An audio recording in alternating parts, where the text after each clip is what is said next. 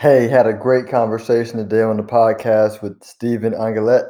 He's a healthcare law attorney here in Dallas, and we talked about the future of healthcare, some of the trends that COVID helped accelerate. We talked about Amazon and Apple getting in the business, and also he's a fellow Saints fan, so we did a little bit of Saints talk along with some NBA talk during the interview as well. So enjoy it, and let's get to it.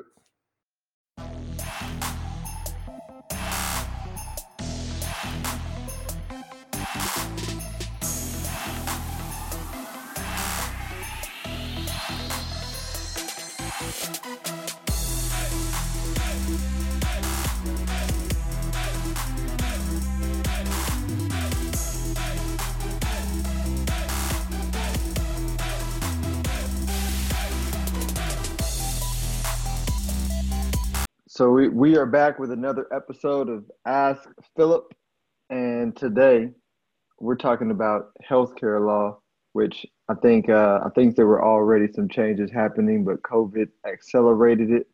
And today I have Steve and Steven. I don't want to mess up your last name. Go ahead and pronounce that for me so I can make sure I pronounce it right for the rest of the podcast. Angelette.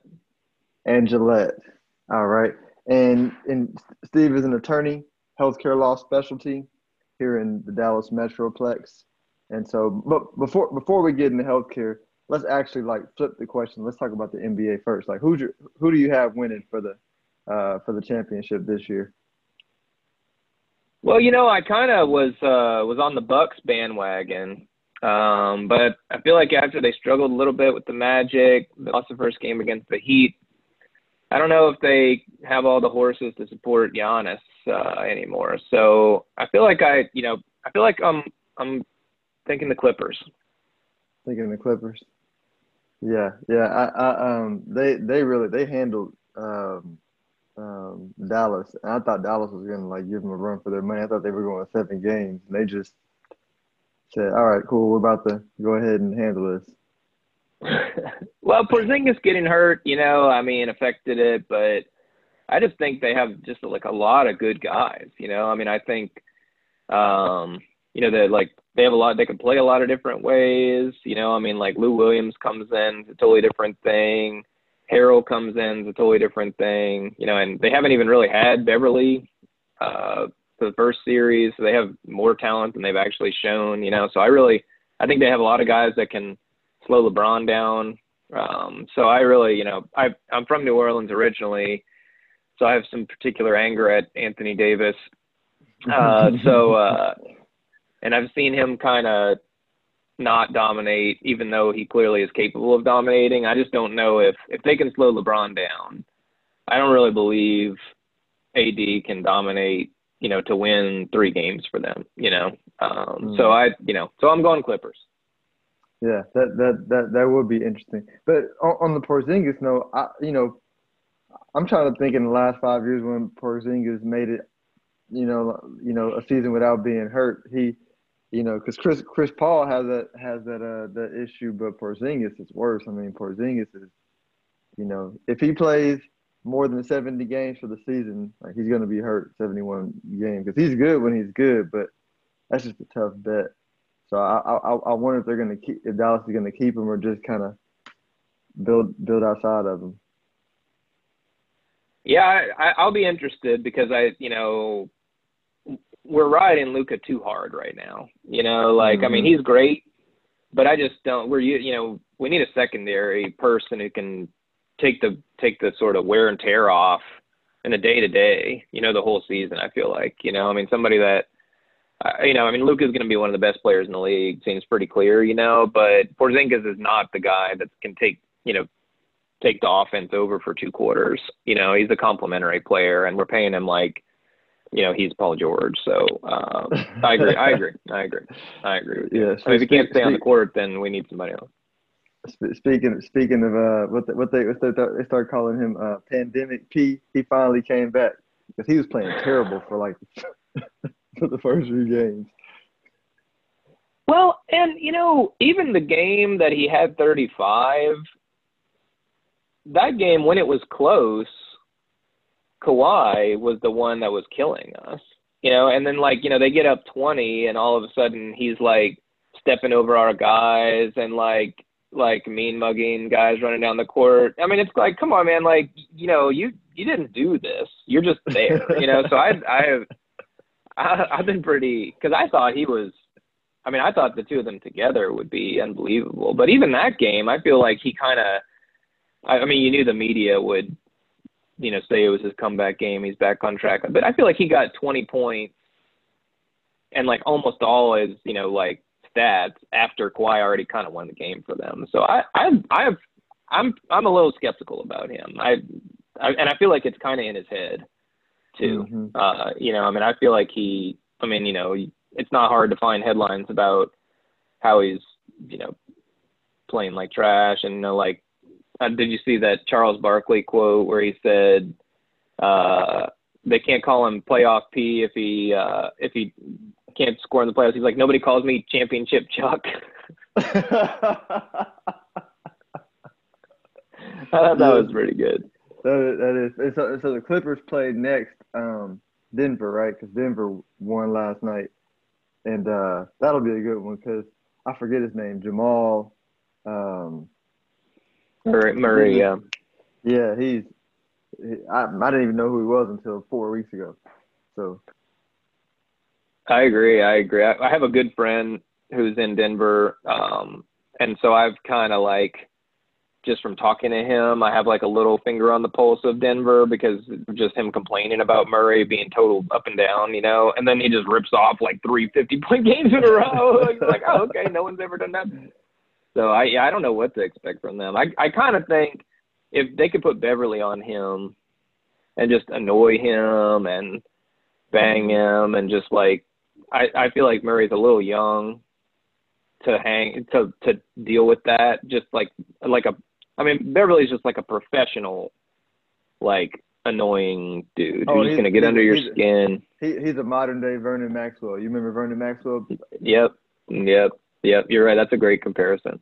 Yeah. I'm a Rockets fan, so grew up in Houston, and that was my team. So Michael Jordan said the only person he was ever afraid of was Mad Max because he would, just bully him on the court, and then after the game would bring his son to him and say, "Hey, can you sign my son's autograph?" And he's like, "You crazy?" Well, those guys are always the ones that are like, "Oh, I just leave it all on the court," and it's like, well, dude, you like punch me in the face, like I'm not just leaving it on the court. It's not like it was a hard foul, That's like Patrick Beverly, like I can't imagine the stuff he says to these guys during the game. You just like see their reaction and how angry they get at him. I'm sure he says some crazy stuff. Yes, sir. Well, let's get into healthcare law. I can't say I disagree with your pick. I don't, I would hope the Rockets will win, but I know they're not going to win. So I think you're probably right. How did you get into healthcare law?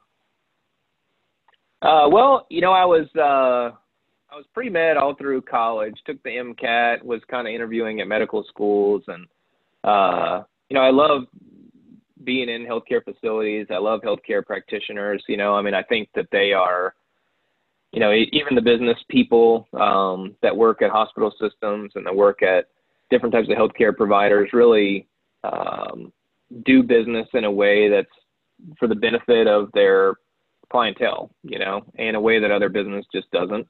Partially because that's how you make money, is taking good care of the patients. But, there's something else to it, just taking care of people's bodies and taking care of their minds that changes the mindset of a business. And I've always enjoyed that. And when I was interviewing at medical schools, everybody in undergrad that's pre-med knows each other because you took all the same classes, and everyone was just talking about all the different ways that the medical schools were going to teach these classes. And I just realized that I just did not enjoy science, didn't really like the whole idea of curing disease myself. I liked the kind of bedside manner. I liked talking to patients, and I just, it was pretty clear. I feel like that I just wasn't, it was just going to take, the 4 years of med school. I just was just going to hate the science of it. And so, I've always been sort of like, you know, a good writer. And so went into law school, but kept an eye on being involved in the healthcare community and the healthcare business world. And so, you know, went to law school at St. Louis University. It's the best healthcare law school in the country. And during that time, there was the you know, kind of Obama-McCain debates about healthcare and the future of healthcare, the Republican plans and the Democrat plans. And then once Obama was elected, the debates about the Affordable Care Act and the implementation of the Affordable Care Act. And so it was a fascinating time to be part of healthcare academics and policy. And so since then, you know, after that, I went to work for a law firm that specialized in, or had a group that specialized in healthcare in New Orleans, and then moved over to the firm I'm at now, Polson-Ellie, that has one of the largest healthcare groups in the country. So, you know, I've always been interested in the policy and always enjoyed working with healthcare business people and practitioners. And so it's fun, you know, and I still enjoy it just as much now. Okay. And so, and like I mentioned in the beginning, I always felt like there were some changes coming to healthcare, but I think COVID accelerated a lot of things. Maybe I'm right, maybe I'm wrong. I'm clueless when it comes to it, but this is how I felt. But you know, do you agree with that? And if so, like, what changes do you see in healthcare, you know, accelerate because of COVID? Yeah, I think your intuition is exactly correct. You know, I mean, there's been a trend towards, you know, kind of two things. One is, you know, the telemedicine concept of, you know, receiving healthcare virtually. And the other one is the concept of preventative care and, you know, continuity of care post, you know, kind of acute event being what's really good for the patient, you know, and the idea that preventing the patient from getting readmitted to the hospital for complications with the same, illness that they received treatment for that should be a goal that should never occur. Because, you know, the reason a patient gets readmitted is that assuming that the healthcare provider performed the treatment appropriately, some point post discharge or post leaving the doctor's office or the hospital, they didn't follow the right protocol. You know, they weren't listening to, you know, they didn't take their medication. You know, they didn't reach out to the doctors or the nurses with questions when they started to have complications that they weren't expecting. And so as a result, it just kind of got worse and worse until they went back to the hospital. And, you know, going to the hospital is not good for a patient, you know, for many reasons. But you go because it's, you know, the place where you can get the most comprehensive care. But keeping people out of the hospital will keep people the healthiest and will be the cheapest way to care for them to the kind of healthcare system as a whole. And so, you know, when those ideas, I think, were present in people's minds and have been increasing points of conversation in the healthcare community over the last, say 20 years. And then, you know, the first cases of COVID occurred, and the first thing that happened is that nobody wants to see anybody in person, or are prohibited from seeing people in person, because, you know, obviously the disease is easily transmissible. And so telemedicine was an obvious solution to that problem. You know, because there's no cure for COVID and there's no drug to kind of really treat COVID, or there wasn't in the beginning. There wasn't really any reason to see a doctor in person until, you know, you had a really serious case. But, you know, and so as a result, you know, telemedicine for COVID cases and for anything that wasn't COVID that didn't require, you know, emergency surgery, everyone was obviously really inclined to see a doctor virtually. And so, you know, telemedicine is the obvious solution to that. And I think the federal government and state governments responded to that in a really cool way, which is that they really kind of allowed for, in a number of states allowed physicians to practice in that state without a license. If they were licensed in another state, the CMS, which is the federal agency that administers Medicare and Medicaid. Medicare is, you know, the healthcare for old people. Medicaid is healthcare for poor people. and relaxed a lot of the rules around that to allow telemedicine to be provided pretty much any way that someone could cobble together, which was, I think, a really aggressive and valuable way that the state and federal governments kind of approach the situation. And I think, the big worry of telemedicine is that there's something to the idea of a healthcare provider touching the patient that will allow them to not miss anything, and so, something's lost in the virtual transmission that, increases the chances that the patient will have some kind of negative effect, and there was never really data on that. But it's an understandable feeling, that something's lost in the virtual treatment. But, the early results, the kind of data over the last 10 years has not really shown that there's an increase of negative consequences for patients, an increase of medical malpractice claims, related to telemedicine. The data hasn't really shown that. And, this kind of necessary experiment, the early results have kind of said the same, that, for most types of, obviously there's some types of care you need to be seen in person for, but, for a lot of different types of care, there's not something lost that's negative to the patient in this, from a medical perspective. And that was an experiment worth doing, but it's a hard experiment to do when you're, there's no driving force for it. But, what's occurred is that I think it was a valuable telemedicine experiment that I think is going to drive more people to use it, both patients and healthcare providers, because I think they understand that there's obvious benefits to it, and that for a lot of different types of care, there's nothing lost. Okay. And so do you have the pulse on any future changes you think, might be coming? Because, and we talked about this offline, like, we need regulations. They're important, but sometimes they, too many regulations hinder innovation. But do you think now that they're loosening up that, there's some even more changes that might be coming down the pipeline? And we can just speculate, 100%. Right? Yeah. No, I mean, I think you can tell from the way that the state and federal governments have reacted that some of the loosening of regulations is going to stay. I think that there was a couple of interesting studies done by CMS at the end of April and the end of June that basically surveyed healthcare providers to say, how much telemedicine do you think you're going to do, or how much were you doing pre-pandemic? How much do you think you're going to do post-pandemic? And basically providers said about 9% of the care they provided pre-pandemic was telemedicine. And in April, providers were saying about 60% of the care they were providing was telemedicine. They anticipate that and this is just doctors guessing, but they think that it'll be about 21% of the care they provide post-pandemic. So, 21% is still not a huge number, but a 12% increase, in the use of telemedicine because of, let's say, a year-long, thing like this is massive. It's a massive change, to the way that healthcare providers do business. And I think CMS hears that and is seeing, some positive results. There's been pressure on them to loosen their regulations on this already.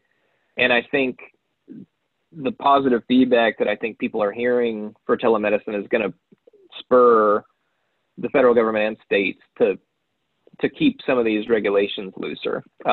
And what that allows for is, number one, more companies to do it because there's less hoops to jump through.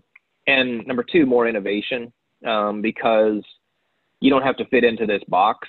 You could potentially do a lot of different things through telemedicine that are, maybe a little more informal than, okay, I have a sore throat, I need to see the doctor. I set up a doctor appointment and that doctor prescribes me medication for strep throat. But more so, there's a number of kind of venture capital backed companies that are doing kind of like women's health education. where you have a women's, you just have a question about, whatever it is, like they're having a period, but it's irregular for some reason, and they're not sure why. So, you Google, but what do you really find out through Google? Then you can pose a question through kind of like a chat through this website, and that person can provide you some educational materials or connect you with a physician on call immediately. And so, or a nurse on call or whatever that type of thing is, to where it's this kind of fluid thing where someone's just having an issue. They don't really know if it's an issue, but it's different than what they've felt before. So there's kind of like an education piece, which is non-professional, just a person who knows stuff about women's health, has done some research, or maybe even just has a script of answers to, here's the 15 most asked questions, and here's some resources for them to review. And then to say, if you're worried about this, I can put you in touch with a doctor or a PA or a nurse practitioner right now, and they can see you, and so those kind of models, I think are going to proliferate. And other technologies of, just stuff that help monitor you while you're at home, like just kind of truly new, cool inventions, that like, there's these kind of continuous glucose monitors that diabetics use that can determine if your blood sugar is getting too low.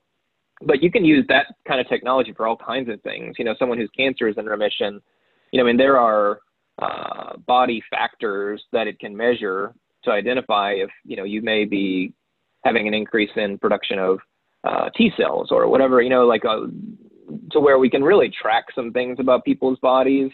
And then that tracking device alerts a healthcare provider that something may be going on. And they can just get in touch with the patient and say, hey, we saw this, something's elevated.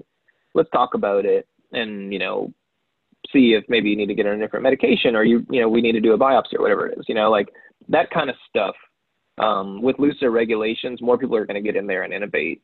And I think it's going to have good results for patients, Yeah, and it's funny you say that, right? Because so with our car insurance, maybe it was earlier this year or it was last year, we got the thing where you put it in your car and it tracks your driving and your speed and we get a discount, right? If you're a terrible driver, maybe you don't want it, but we're safe drivers, so so we had it, and around the same time I bought my Apple Watch, and Apple, I put all my health stuff in there. I track my weight daily, track my exercise, it tracks my heart rate, and during the pandemic, probably like a lot of people, I bought some more life insurance, right? The lady came to my house, got my blood work, all that, and I was thinking, I was like, man, this would really be dope if like Apple got in the healthcare business and you just kind of, you paid some monthly subscription,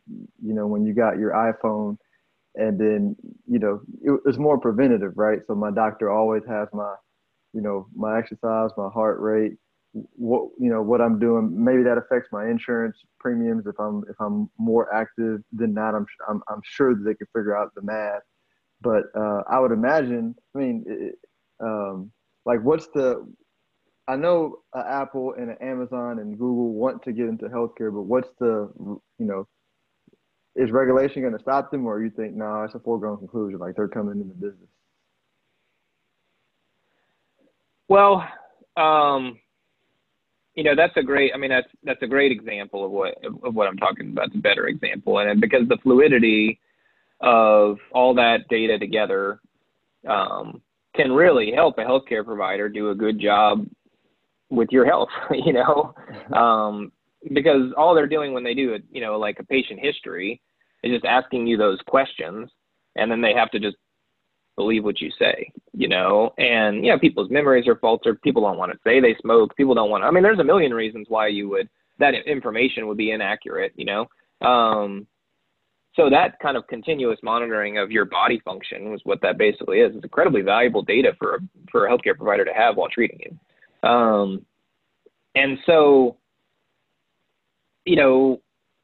if there's kind of like a privacy question of how comfortable people are on that spectrum of like how much data do you just want to give over to our kind of like tech overlords. But, like assuming that, you know, if you accept that it's for your benefit, then, you know, there's some really cool things people could do with that. You know, it's hard though for new companies to get into healthcare, you know, because healthcare, number one, our system is complicated. You know, it's fragmented because, you know, people have different insurance, because states have different laws for, you know, for insurance. States have healthcare providers have different medical records, so they don't have access to your medical record if you usually go to this other healthcare provider. You know, the fragmentedness of healthcare in America kind of like gets in the way of that. And one, you know, if Apple is willing to solve that problem, then great. But the problem is, you know, the technology is not the issue. You know, like we have interoperable technology that could, you know, share your medical record with every healthcare provider in the country.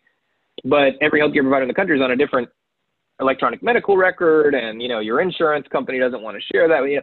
And so, like, it's not that we don't have, like, you know, some good big electronic health record that can keep everybody's medical information on it. It's that there's other stuff, you know, that's blocking it. And so, you know, it wouldn't be a technology fix. So, I mean, I'm sure Apple could design like a very sweet, you know, sort of like virtual health experience. But I don't really feel like just because it would be kind of like more more useful doesn't mean that solves the problem. You know, the other problems are in the way. And I think, you know, that's kind of the thing, you know, when JP Morgan and Amazon and Berkshire Hathaway, you know, formed their kind of conglomerate healthcare combination that everybody thought was going to disrupt healthcare and show everybody the right way to do it. You know, they hired Atul Gawande, who's a genius, to be the CEO. You know, the venture was called Haven. And, you know, they ran into the same issues everybody else runs into, which is, you know, like it's hard to navigate the healthcare system in a way that creates fluidity for patients, because there's fundamental barriers that you can't really overcome, you know, with insurance companies and electronic medical records and all that, you know. And I think, you know, and maybe they'll solve it over time. And I think, you know, I think the demise of Haven has been kind of overstated, because I think Atul Gawande left as the CEO partially because he really wanted to be helpful in the pandemic, not because he thought it wasn't going to work. But, you know, but I think the way that we can maybe overcome it is that people like you or me really do trust like the way Apple takes care of our data. And that's why you're willing to kind of load it all up into a database that, you know, you assume they are aggregating and selling in different ways, right? But you're okay with that because you don't think they're going to do anything nefarious with it, and it has benefits for you. And so, you know, a company like that, it seems like we'll have to be the one to solve this, because they will have to have earned our trust, so to speak, through all the other ways they've used our data, you know.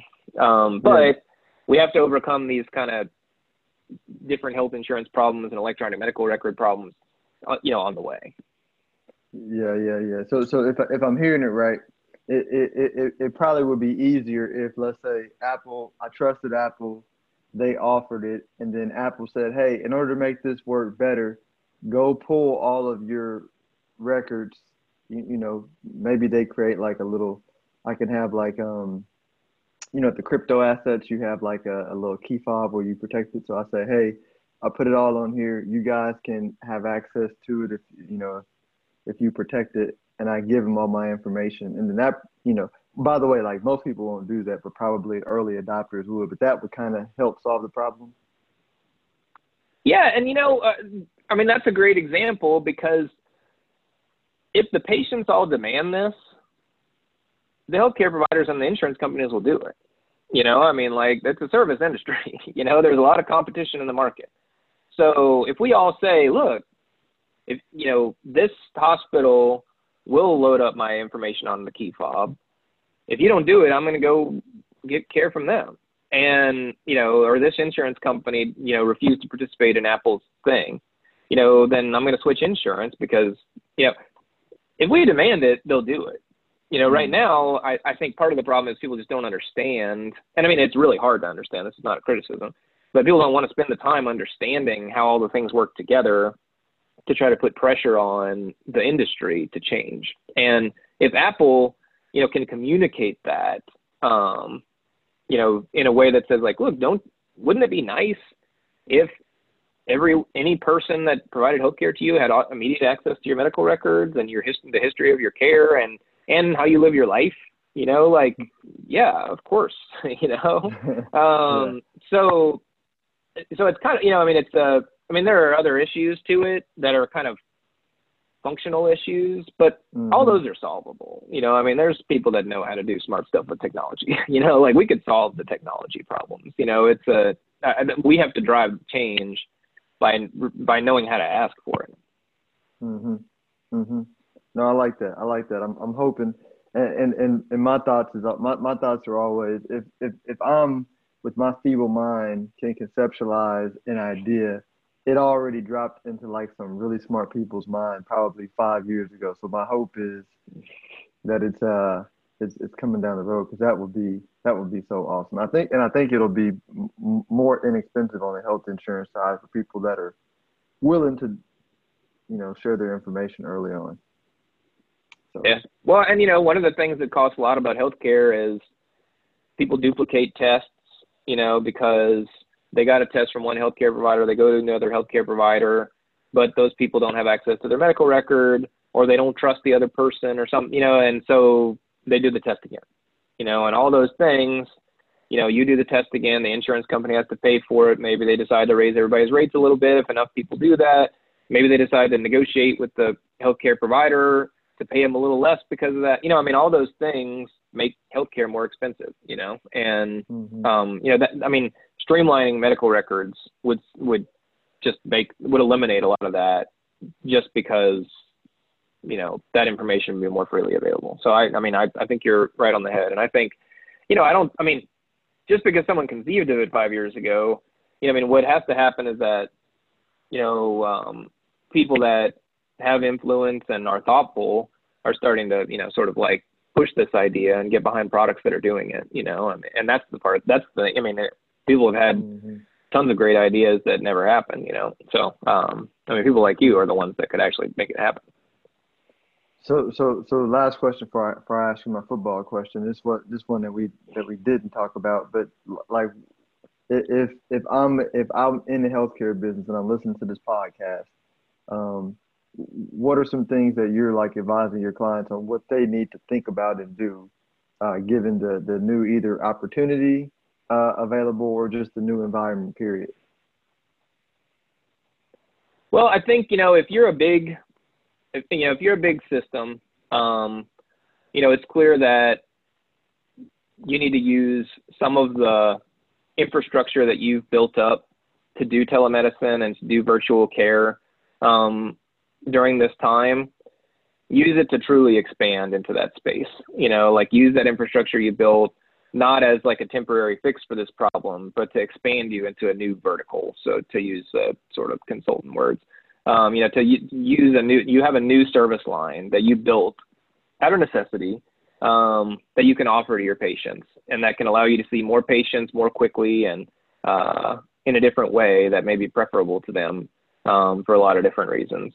You know, for smaller healthcare providers, there's an opportunity to innovate and to find, you know, spaces where, you know, people need care, and that you can help people, you know, not have to go to the hospital, not have to go see the doctor. You know, if you can innovate in those, you know, those kind of smaller spaces of preventative care and, you know, kind of coordinating care post-discharge from the hospital, you know, you don't have to be a doctor to help someone understand, you know, when they need to take their medicine, and to, you know, help someone understand, you know, like that their living environment needs to be safe so that they don't fall. You know, like, I mean, there's a lot of space for that type of company. Sort of transitional care is what seems to be the buzzword for it. There's a lot of space for that type of company to contract with healthcare providers to help their patients, you know, and, you know, those types of companies that keep people out of the hospital and keep people healthy once they've had a, you know, kind of medical incident, I think are going to become more and more valuable, because both healthcare providers and patients are seeing the benefit of that, spending a little money on that to keep them from the big cost. Okay. And so football question. Now I told myself I was going to do a draft this year. I didn't do a draft. I've never done a draft. And I want to do one just to do it. So I know Sunday was the draft Sunday, but who's your pick for the NFL season? It's about to get started. Well, you know, I'm a Saints fan, same as I'm an AD hater. So, you know, I'm hopeful that the Saints can stop either choking or getting screwed over in the playoffs and make it happen this year. You know, they got a lot of continuity, so, you know, they don't have to practice as much, since I don't think too much practicing is going to get done this year. So I'm going for the Saints. Okay, I don't think we talked about that. I'm a Saints fan too. So oh really? Yeah. It's weird how it happened. You know, because I'm from Houston and we grew up on the Oilers, and so I never followed the Titans to Tennessee. So I didn't really do football until I met my wife. So when I met my wife, I don't think we had the Texans quite yet. They came a few years into our marriage, and or if we did, I was not I grew up watching the Oilers. I grew up watching the Rockets. I grew up watching the Astros. I didn't have any childhood emotional affiliation. So we go to New Orleans every year. So one year she was like, "Well, Philip, you got to pick a team," because I tried the Cowboys and I hated them. You know, really just more the owner annoyed me than anything. And so I was like, "Look, we love New Orleans. Let's just be a Saints fan, right?" And I didn't know who was on the team, you know, and so I became a Saints fan. So I love annoying the Cowboys fans, because for some reason people here love to hate the Saints. I don't know why that is in Dallas. They just love hate. It really is the thing. Yeah, I mean, and you know, there's a lot of Cowboys fans in our office, of course, you know, and it was, you know, I was always saying like, hey, let's like make a bet on the game. And then when Drew Brees was hurt this year, everybody wanted to make a bet on the game, you know, like it was like, oh, now you want to make a bet on the game now that you're good and our quarterbacks are. That's good. That's good. I mean, I love New Orleans too. We go back all the time. So I'm glad anybody who likes New Orleans, I feel like is someone that I will like. Yeah, yes, sir. Yes, sir. Well, how can everybody get a hold of you if they're interested in getting more information about your services? Sure. Yeah. I mean, you know, I work at Polsinelli PC. We help all healthcare businesses of all different sizes and shapes. You know, my phone number is 214-661-5563. And, you know, we love to talk about new ideas. We love to talk to big hospital systems about, you know, complicated problems, and we like to help new companies get off the ground and develop new technologies. So, yeah, I just like to talk about healthcare. I like to talk about healthcare business, and so always available. Awesome. Well, I appreciate your time and your input.